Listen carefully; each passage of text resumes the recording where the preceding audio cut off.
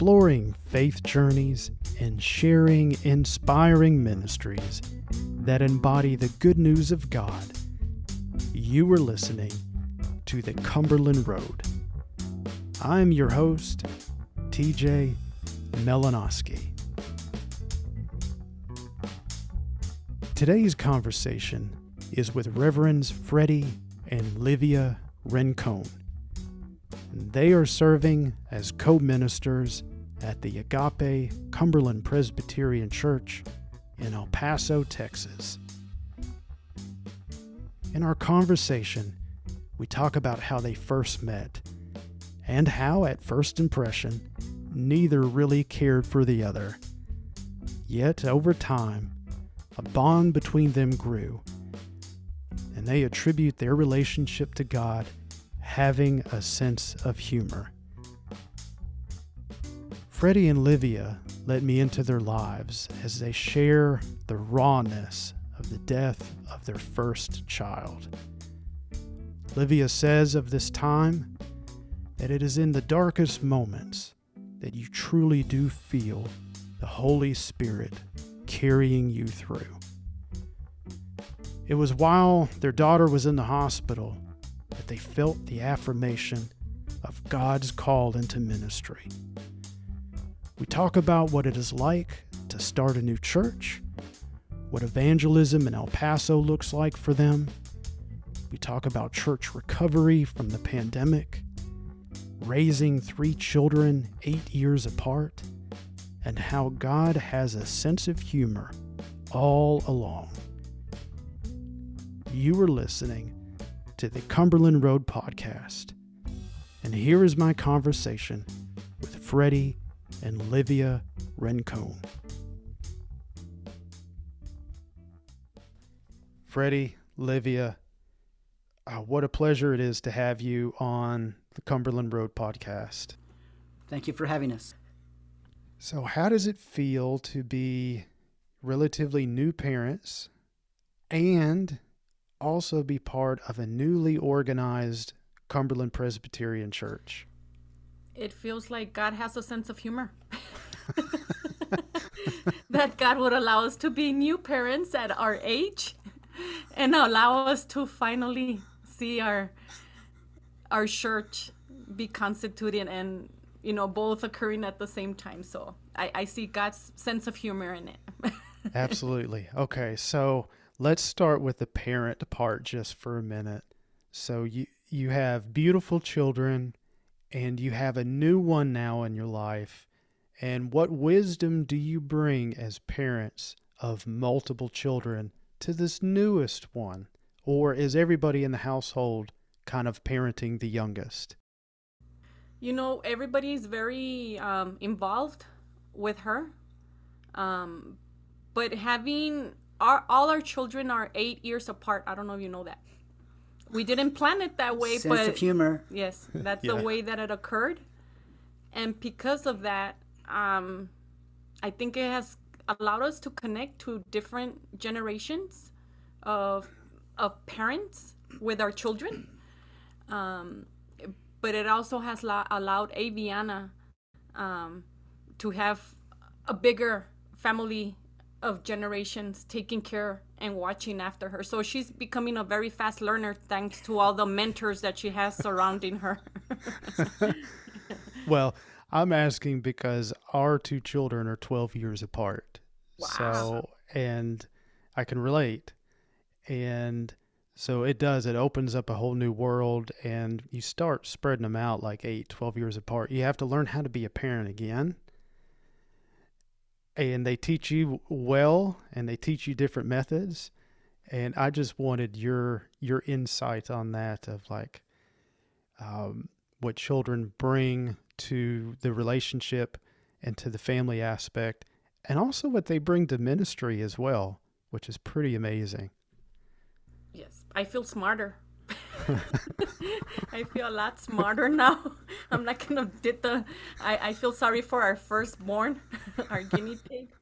But like you say, I do feel that each child that was born in its time also had a special message from God to us. And I feel Aviana has really been to us that lesson of God being faithful to answer his people's prayer. That's the lesson that we've learned with Aviana in our ministry. Go ahead, Ben. I just I praise God because she's our princess. We have 3 boys, and she's the cherry on the top. So she's I'm happy to say that she's daddy's girl, and I've been enjoying her so much. She every time we pray for our meal or anything like that, she we say amen and she claps and she says yay. So she's excited about it. So it's just been amazing, a joyful journey to have her with us, and it's a very fun age. She's entering her terrible twos that we are excited about, but I think it's just fun. Every morning we look up to see what she's going to do today. So. Yeah. And she will always be outnumbered Yes. in your household. So you could almost do tag teaming if necessary. Yes, if necessary. Well, again, thank you so much for joining me on the podcast. And you have another celebration as well in terms of your ministry, and I'm jumping way ahead. We're just going to go back and forth in our conversation. Is just 2 months ago, 6-7 weeks ago, the congregation that you're serving is now a new organized Cumberland Presbyterian Church back in February. And you two were the church planters out in El Paso, Texas, and have watched this congregation grow and prepare, and has already been doing ministry in the community. But let's talk about that celebration just for a few minutes and what that means. What does that feel like also for ministers of the gospel, leading a group into organization? Well, it's been a very long process. We started back in 2004. After our daughter, Anaí, passed away. At her funeral service, we had so many friends and family come and be part of that funeral service, and so they were shocked to see that even though it was our daughter who passed away, there was joy in our faces. She was 6 months old when she passed away, and so they were like, "Why are you so joyful? Your daughter has passed away." Because we knew that she was in heaven. We rejoiced, enjoyed having her for the 6 months of life that God had given us, her to us, and then to see that funeral service were the very first contacts that started our ministry. So they were just puzzled, like, how is it that you guys have so much joy, and I don't see you broken, and so forth, even though we were, but just the joy that the Lord provided for us to just have met her and have her be part of our life for so long was beautiful. I feel like turning the page to a new chapter in February was very significant to us because of, like what Freddie was saying, seeing these people who started with us in 2004 still be community with us, still journeying with us, and still hanging on to God's promises, even though when we didn't see that it was going to occur. Sometimes in the middle of doubts of, are we actually going to be organized? Are we not going to be organized? And them hanging on until they saw this journey fulfill really means to us as pastors a lot, because we see their faces glow with joy as they see this moment come alive. Finally their prayers have been answered, and that meant a lot to us, to see their faces and see God is faithful. I know it was a long journey, but God was faithful in completing the work that he started with us. And years have gone by. We've felt that we've been met with many challenges. We've we felt like we've had to jump so many loops and do so many things to get to this point of our lives. But we do want to reach out and be thankful to God. He got us here. He called us. We want to be thankful to our Presbytery del Cristo, and to our denomination, especially our missions ministry team, who journeyed with us and encouraged us in those difficult times of need. So it's I can say that it's our accomplishment and not just my wife and mine. So it's a group thing that got us to where we are at today. So I want to express that gratitude to you, to all of you. Yeah, I imagine it really is a family effort in terms of moving Agape along in the preparations and the organization to make that message and that ministry as strong as possible in the El Paso community. Yeah, I think without that mentorship, Agape wouldn't be who they are now. Without the mentorship of missions ministry team and our presbytery, Agape would not be where they are now. Agape was shaped in ways and forms that probably they didn't expect, but the journey was worth the wait. It was worth the journey. It was worth the tears, because it's gotten them to where they are at. So like I say, seeing my members' faces just glow with joy, like this journey was very painful, but very worth. The labor pains were very real, but very worth the wait. God's timing is perfect. Why God decided to constitute us in the midst of a pandemic, I don't know. Like I say, God has a sense of humor. Right. But the wait was very worthwhile for our church. For our church. Thank you. You know, one of the early questions that I like asking the guest is recalling a meaningful experience with God.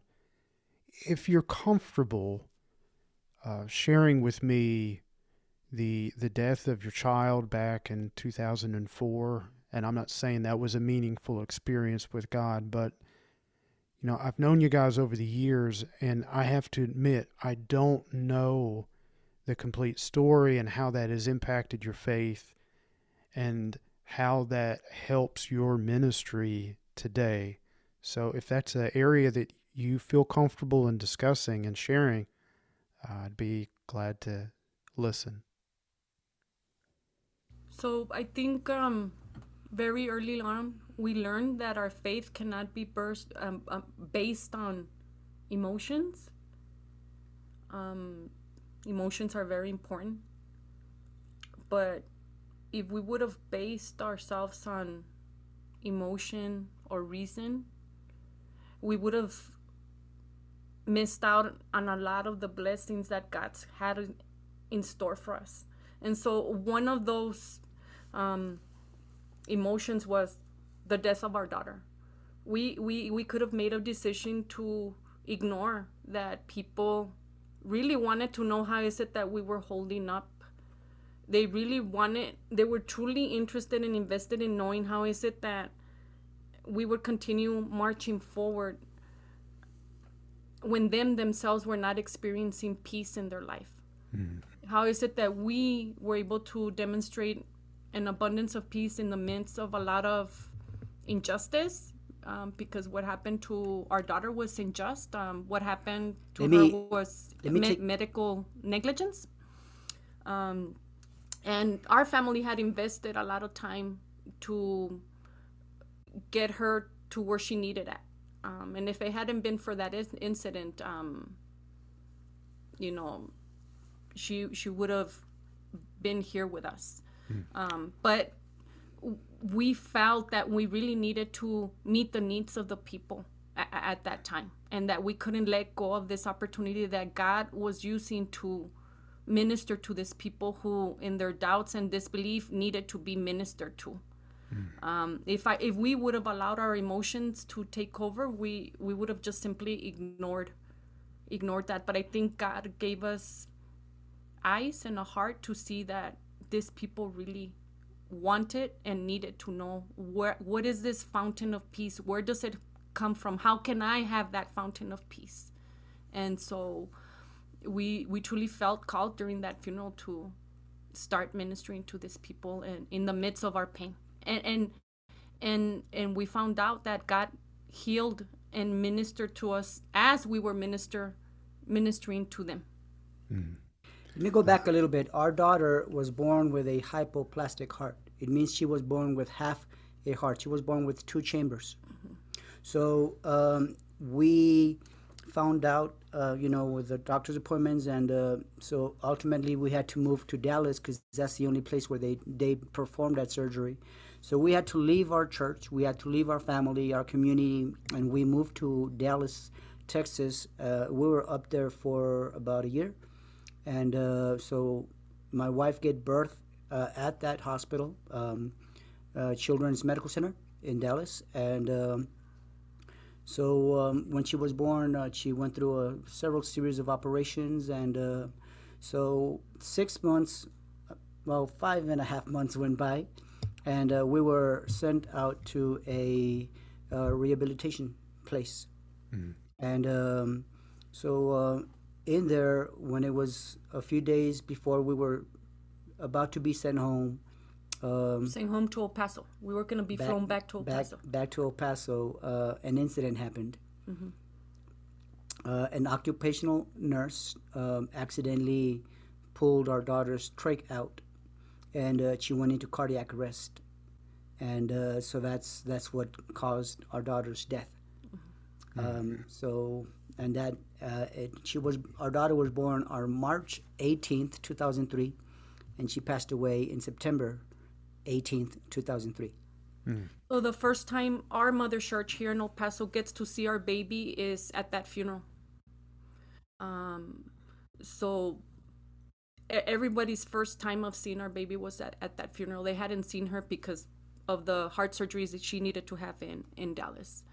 And in that funeral, like I said, there was a lot of people who were unchristian people who could not understand. People from Freddie's Walmart, you know that he was a bivocational pastor. A lot of people from Walmart who could not understand how Freddie was being able to handle this situation like that. So our first contacts were from that funeral, and they were from Walmart. Well, to help others, I would think the natural response as a parent would be, maybe anger, and definitely, of course, the loss, and looking in the future as well of missed opportunities and things. So I can understand for those that circled around you wondering, why there wasn't more. I think you had mentioned an emotional response. But you also mentioned something about the well. So the digging deeper into the well, where did you find that peace? How would you describe that to not only a Christian, but also to someone who isn't connected to the faith when the world is becoming shattered and chaotic in such a way that maybe only parents can know?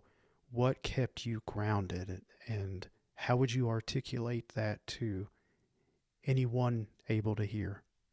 I think we were so thankful that the Lord had saved us, and that not only did he save us, but that he sent the Holy Spirit to live in us and to be our counselor. And during that time of the funeral and my daughter's death, we constantly thought, what about those parents that we saw in the hospital lose their children who do not know Christ, who do not have the counselor as their comforter, who do not have the Holy Spirit to guide them and to take them through this very dark time. So that time of losing our daughter also became a time of us really being in relationship with the Holy Spirit to find healing and comfort, and really the affirmation of God's word of I will not forsake you or abandon you came to life during those times. It's during those darkest moments that you truly do feel the Holy Spirit carrying you through those moments. So I praise the Lord for the Trinity. I praise the Lord that the third person of the Trinity abides in us, in our family, to guide us through those tough times. Without the Holy Spirit, we wouldn't have made it through. Yeah, the mysterious workings of the Holy Spirit. Freddie, did you want to share as well? I think our faith has became strong. My wife and I, we met at church, and as time went by, as we got married, we ministered together and we served the Lord together. We were so active in the church together, and it just strengthened our faith. And when our daughter was at the hospital, for some reason the Lord had a purpose for her life. As she was in the hospital, we were able to minister to the other families who had their children there. And there are many Spanish-speaking families who would come and knock at our door and ask for prayer, ask for guidance, ask for some spiritual support. And once again, it goes back to the Holy Spirit working in us and using us to minister to those other families who I mean, I'm sure that the hospital had their chaplains and so forth, but that they would come and knock at our door and ask for help, not knowing that we were going through a similar circumstance that they had faced. So it's just the presence of the Holy Spirit being there, the power of the Holy Spirit, the anointing, the Holy Spirit equipping us that we will be able to serve others in the midst of our need and our challenge. And that's very important, because it's during that time of my daughter's hospitalization and death that God continues to affirm that call, because we didn't have a mission or a new church development, but somehow or another the Lord kept on tugging at our hearts to, you're going through this, but minister to this family. You're going through this, but pay attention to this, especially because of lack of translators and the language barrier that played a very important role in our ministry at the hospital, because there's just a lot of lack of translation. And so, like Freddie says, I think during that time we were in the hospital, is not only was our matrimony strengthened, our faith strengthened, but I think it was an affirmation of the call that the Lord was already giving us. You're gonna go and minister to this broken families that are going through very similar challenges as you are, and you're gonna guide them through. So it was a kind of a prelude of what was about to happen here in El Paso in our ministry. Interesting. So it was our boot camp. It's our boot camp training, basically. The Lord took us out of El Paso and took us to that boot camp over there in that hospital. But yeah. So prior to that, you guys were just very active in the local church, Maranatha. Yes. And just very active. But had you thought about, as a couple or individually, the calling to the word and the sacraments, or did this come after this great loss in your life and in your family? I think there was always, not always, we always had a heart for people. We just didn't know that it was going to turn into, like you say, the word and sacraments. And then especially for me as a woman, as I had shared I had shared with you earlier, I felt that as a woman, I couldn't be a minister. So I fought God on that, but his tugging continued in the hospital, in the funeral. There was just that constant of tugging, of not letting go of me. So eventually I had to surrender to the call. Well, thank you for sharing, because I've known the two of you for a little while, but this is a conversation that we've never had, and I appreciate you sharing it with me and for others to hear as well. Freddie, Livia, are there other experiences, meaningful experiences that you would like to share? Something has happened recently or any time of your life? I guess there's one in my life that before I became a pastor, I guess I was back in maybe my sophomore, junior year in high school. our church would once a month, our youth group would gather with other local youth groups in El Paso, and once a month we would go to different churches. And I remember this one time that we had a gathering. It was, I believe, Chaparral, New Mexico. It was real close to El Paso, and so we had they had a guest speaker, they had a preacher, they had a worship ministry band, and for some reason he was preaching about calling. And I remember that day that he preached about it, and something really tugged at my heart.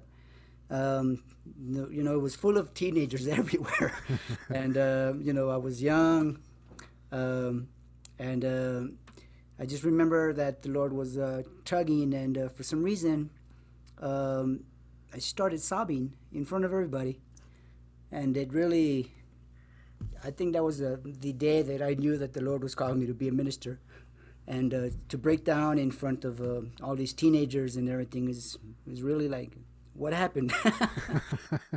So that's a very memorable moment in my life. Mm. Livia? Um, And I'm not putting you on the spot. If you don't have one, that's okay. my my my greatest experience with the Lord was my first Easter. My first Easter, as I mentioned, I grew up in an atheist home, where the name of Jesus was never mentioned. There was not a cross in my home. I didn't know what prayer was.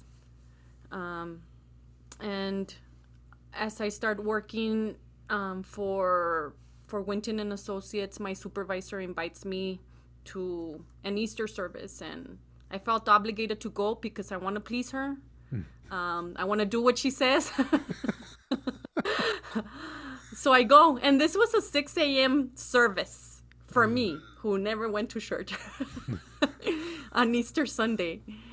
And being there for the first time and listening to the gospel was mind-blowing to me. I didn't understand how God can take me and forgive me and give me a new name and give me new garments and gave me a new perspective in life. I couldn't understand that.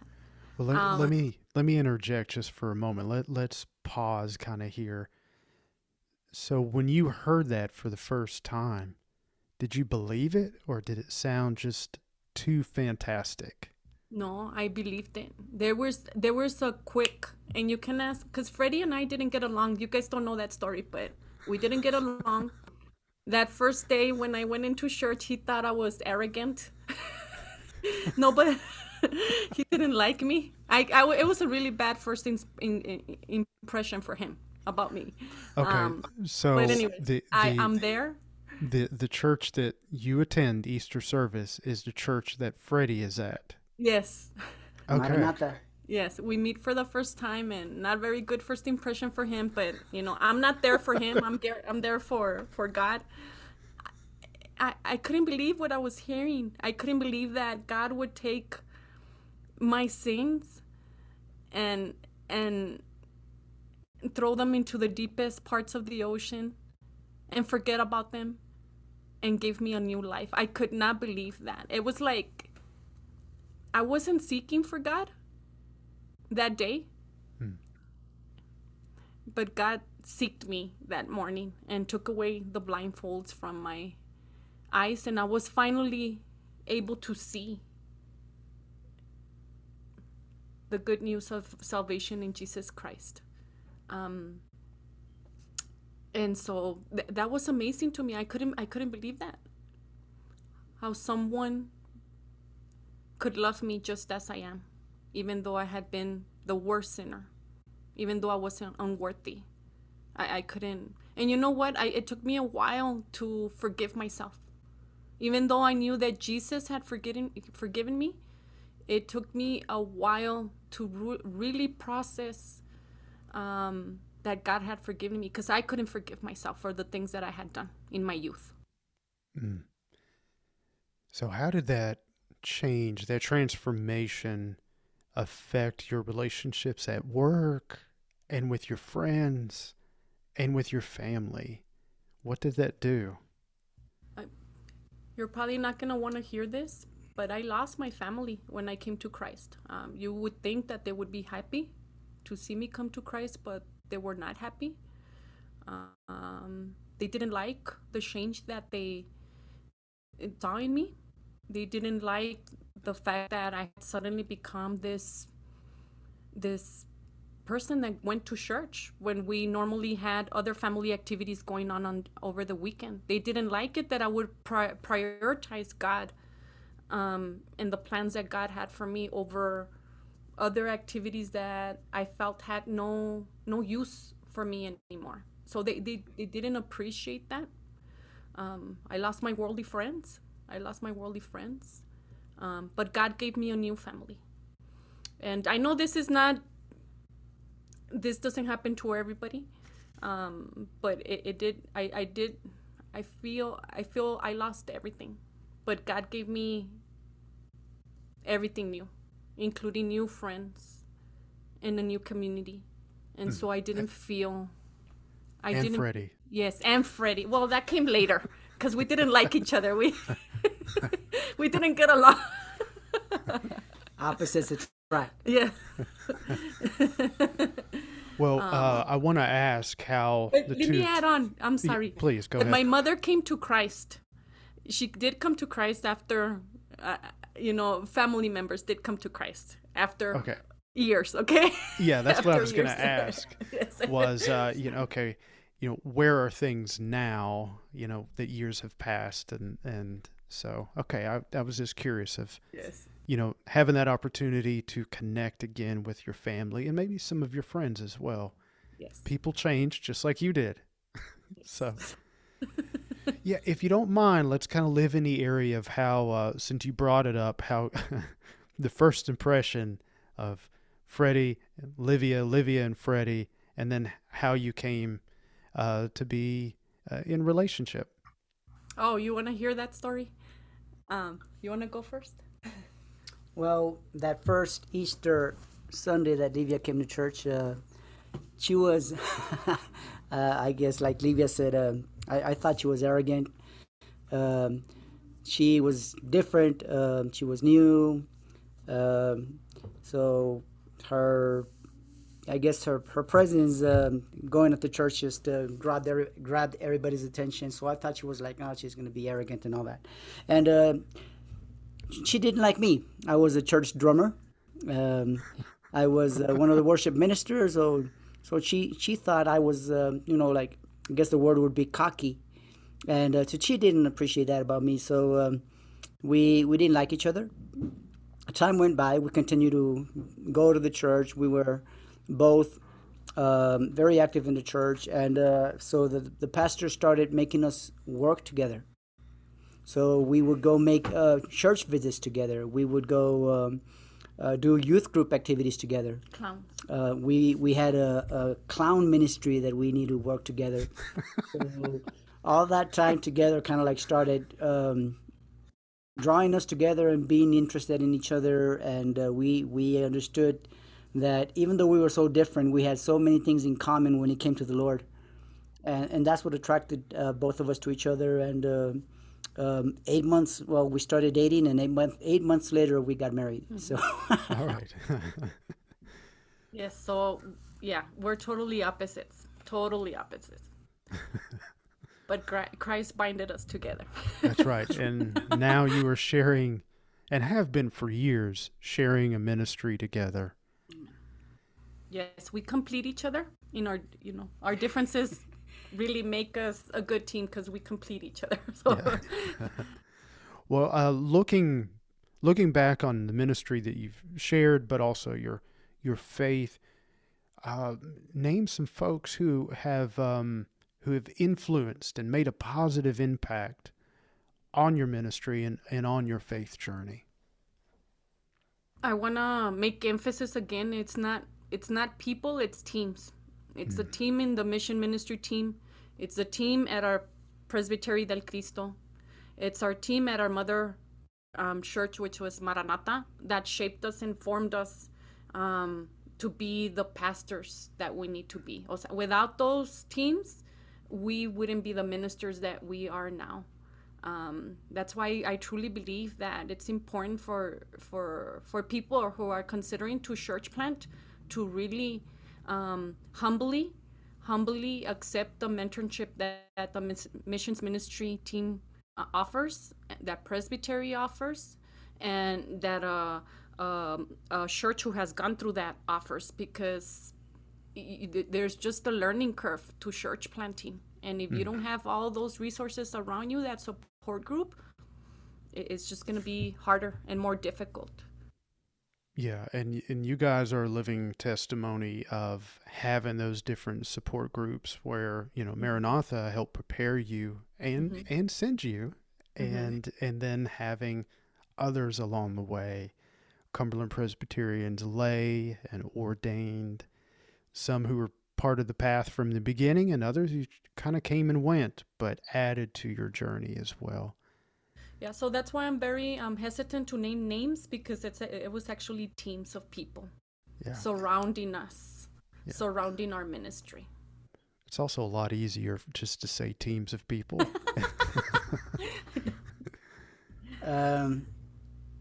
It's important to say that, as the Bible says, that Give honor. friends or brothers are made in adversity, and we found so many individuals that it would not be fair to name names. Yes. Because they've journeyed with us, they cried with us, they embraced us, they hugged us, they encouraged us, they pushed us, they challenged us, and they helped us get to where we are at now. And without those teams, this might not have been possible. And it's very important to note this, because church planting can feel like a very lonely place. But in reality, there's a team of people just waiting to carry you through if you just surrender and just open your arms to those teams. So yeah, I think that's very important for the church planter to know, that church planting can feel very lonely unless you accept the teams that can come and journey with you. Yeah. So what ministries are you a part of now? And I got kind of a twofold question, so that's part of it. But also, if you could kind of answer, you guys knowing a little bit about your ministry in the community, how do you share the good news with those who are maybe, young people and teenagers and young adults? And how does that message change your approach, or does it for those who are middle-aged adults and older adults that you come across? And then the third part of this question is, talk about the difference between an invitation to Christ and an invitation to church. I think it's a very hard question. To start off with, we live in El Paso, a border city with Juarez, Mexico. So we have a lot of Hispanic families here. We have a lot of military people because of Fort Bliss. So we have many Spanish-speaking families, and then we have our English-speaking families. So I guess in a way, we were forced to become a bilingual ministry. So when we minister, we preach, we sing, we worship, everything we do bilingually, which has been a challenge. It's been we need to find a way to be able to reach out to both languages and for them to feel comfortable. So that's one thing that we've been working on for our entire ministry. How can we get better at this? How can we become better at breaking the language barrier, the cultural barrier, and even the generational barrier, which is what we encounter here in El Paso? And it's a learning curve. We can never say, okay, we got it now. Then this pandemic came. Changed our game plan. It changed our game plan, but we have to be open to change. We have to be open to the changes that God brings to our ministry. And along with those changes in ministry comes the change of what you were saying, how do you minister to to young people? How do you minister to the elderly? We have found here in El Paso that for some reason young people want to come back to God, that this new generation has a longing for Christ. That's what we have found in our community. We have found in our community that our young people are realizing that the temporary remedies that this world gives them are really not a solution. They're realizing that only God can be the remedy to their souls. They're slowly realizing that. And so that encourages us to continue outreaching, and the way we outreach is door to door. We've always done it that way, because people are not going to come to our church. We have to go to the broken people. We have to go to the people who need healing. That is the way we get them to come and visit our church. It's very rare that people will show up on their own here in this area. So we do door-to-door outreach. And how often do you do that? That's why I kind of asked my question in the way that I did. I knew you guys have shared with me that you're very active in the community. So for those who don't know, kind of share what that looks like in a major city in the U.S. in terms of going door to door, and how often you do it, and precautions that you take, and the message that you bring. What does that look like? Our church motto is commitment, community, commission. Those are our that's our motto. As we've done ministry, I guess I can say we have different communities. For example, we have our neighborhoods around our church. There's a lot of apartment complex that we go door to door, and we just share the gospel. We invite them to our special events and let them know about Christ, and let them know what the church is doing, and if they have any prayer request, or is there any way that we could minister to them. So we do that. We go door to door. We used to do it on a weekly basis before pandemic, but then pandemic changed that. Our children, being 8 years apart, have allowed us to reach out and minister to their friends in school. And, so we have people in high school, we have people in middle school, and then we have people in elementary, and that we connect. We in college. So we're able to, talk to our children's friends and their parents. And it's just different ways that we are able to connect with others and tell them about Christ and minister to them. So it's been, I guess, the Lord's sense of humor has a purpose. So it's been helpful. We've always told our church we can win the world. We cannot win the world for Christ if we're losing in our own backyards. And we take that commission, as Pastor Freddie said, very seriously.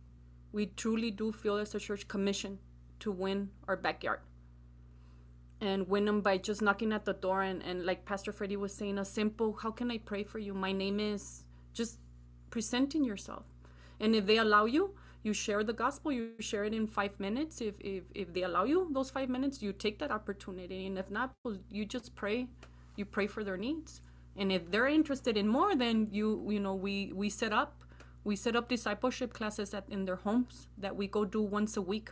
That we have continued doing with the contacts that we have. Mm-hmm. Is this a ministry of just Freddie and Livia? Is this shared with Agape congregation? Are there people within the church who also go with you out into the community? Yeah, the leadership and brave members who are not leadership will accompany us. Usually, what we try to do is we always try to take someone that we can equip.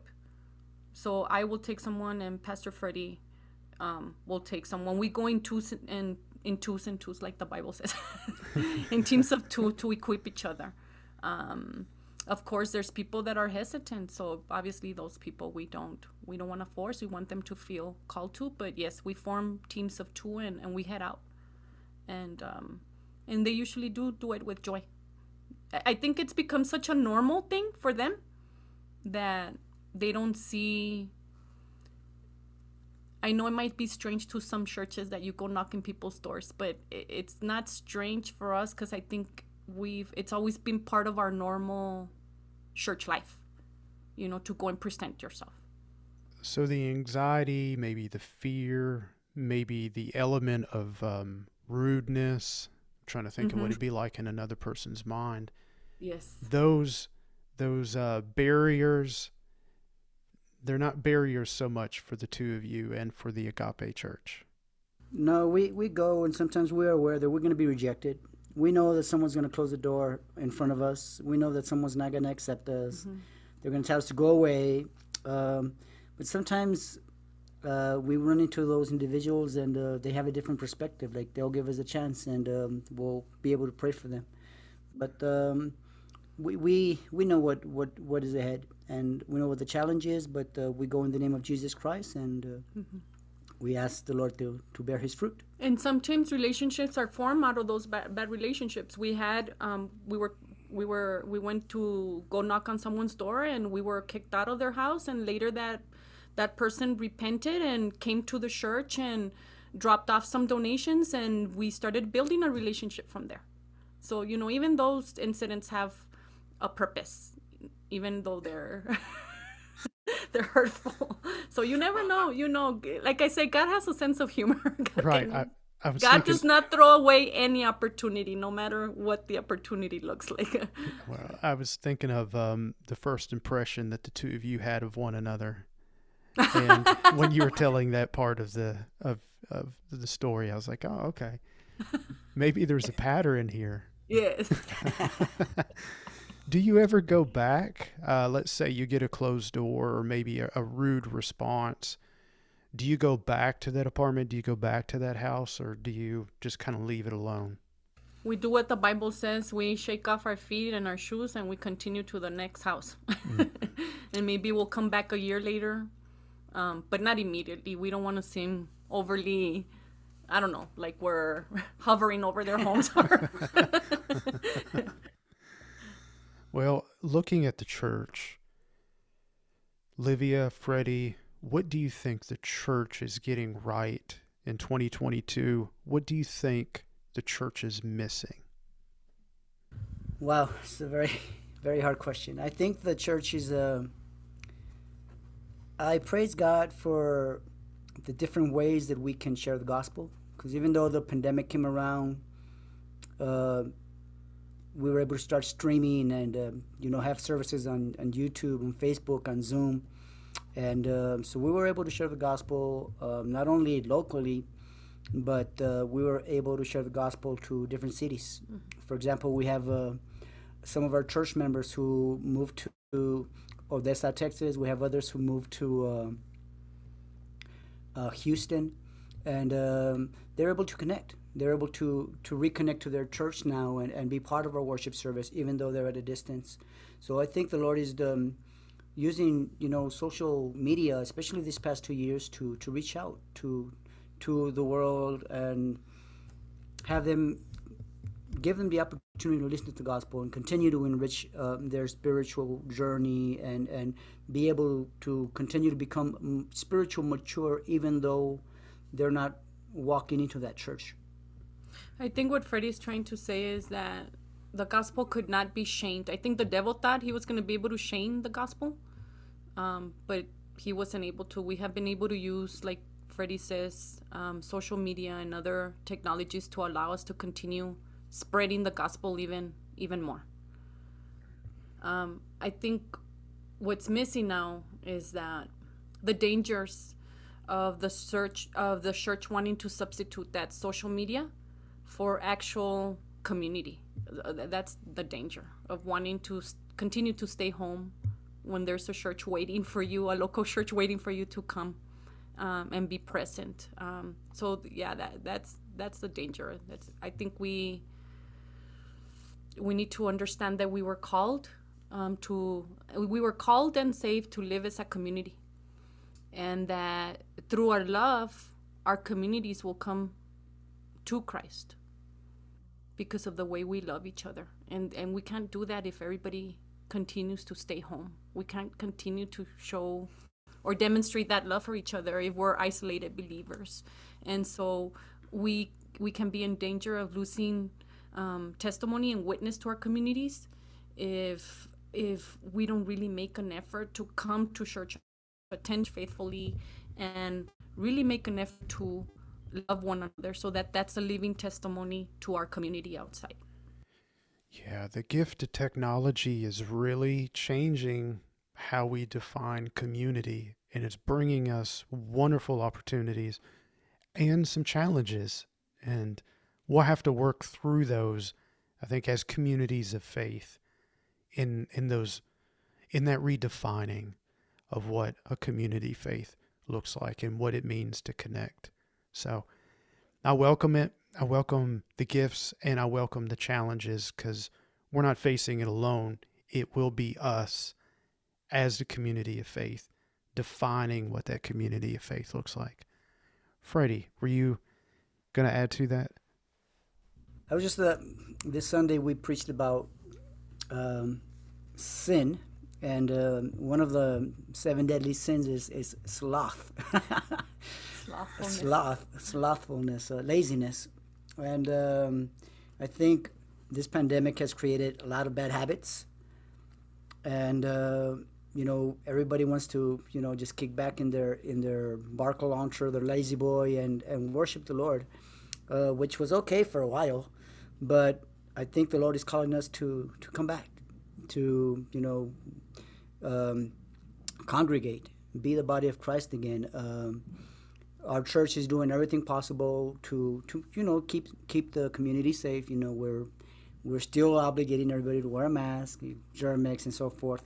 Just to, that's the way we want to love our neighbor. But I think the Lord is calling us to just come back. It's time to reunite as the body of Christ.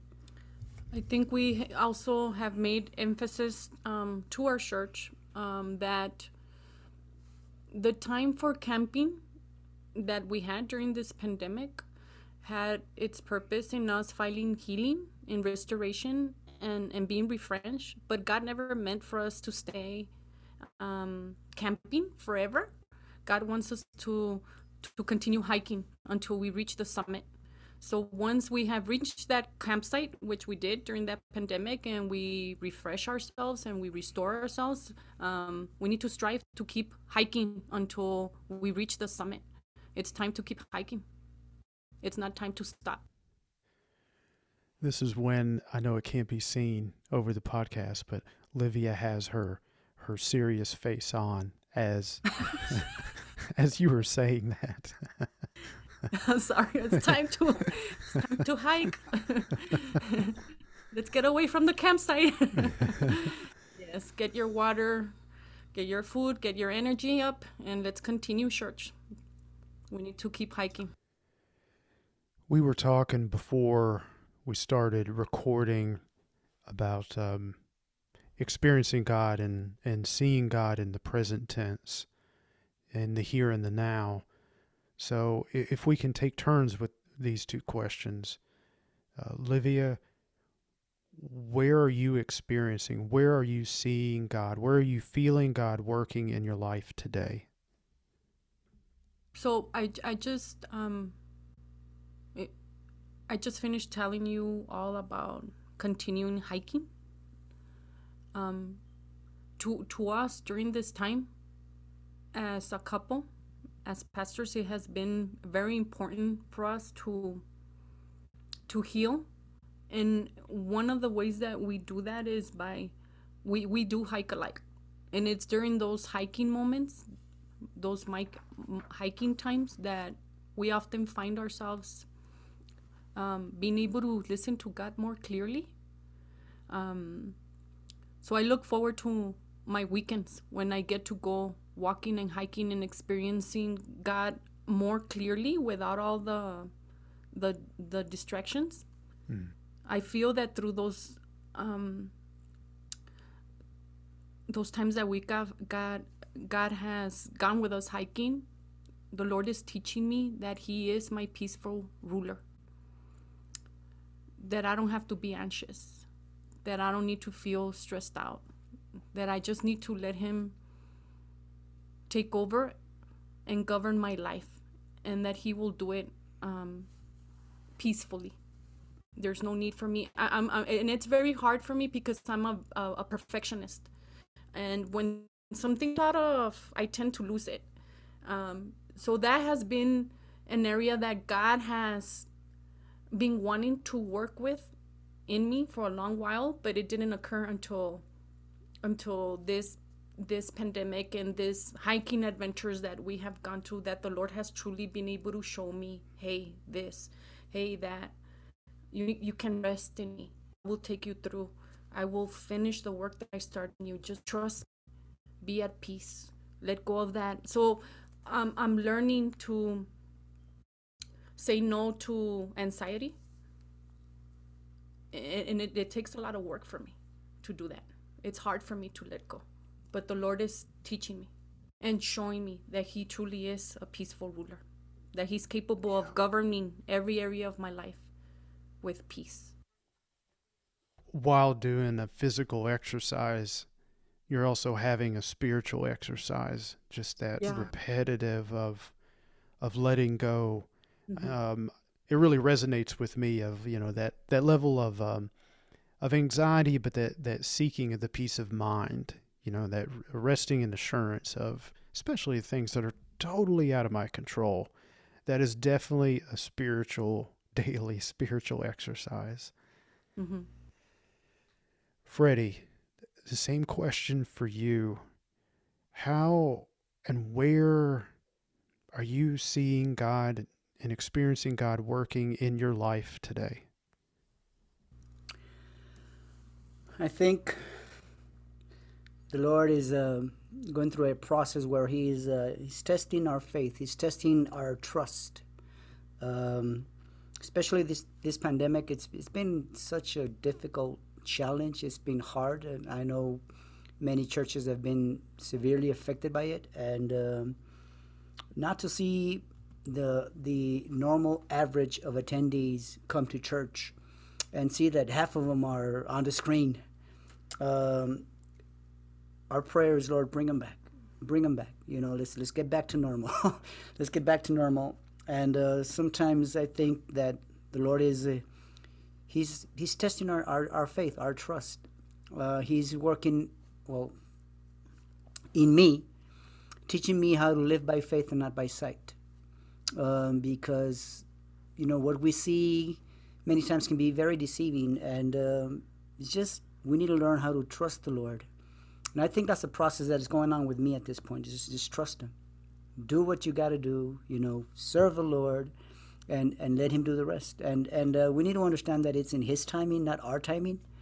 Even though we want that timing to be now, it's about trust and faith in him. So I think that's the area that the Lord is working in me right now. Just fix your eyes on Jesus and wait on him. It's really awesome. Listening to the two of you, both of you are on a journey, the spiritual exercise of the patience and following faith. You're both on a journey. I just find that fascinating, and because that's what we're conversing about today. It's been a pleasure to know the two of you over the years and be able to serve and work with you. And I've really appreciated this opportunity to hear pieces of your faith journey that I hadn't heard yet. And it's really an honor to be able to share it with others who are listening to this podcast.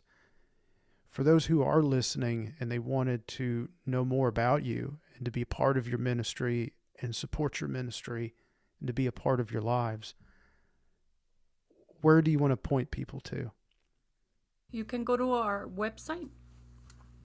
Our website is agapecpc.org. It's agapecpc.org. And worship service it's bilingual in English and in Spanish. Yes. So we preach simultaneously in English and Spanish, and our songs are bilingual. Well, thank you so much for being my friend, for being wonderful church planters and wonderful ministers to the Cumberland Presbyterian Church and to Agape Church in El Paso, Texas. Freddie, Livia, thank you so much. Thank you for having us, TJ. Thank you for being our friend. Friends are born in adversity. Thank you, friend. So true. And thank you for listening to today's podcast. Grab a friend and travel with me on the next journey down Cumberland Road.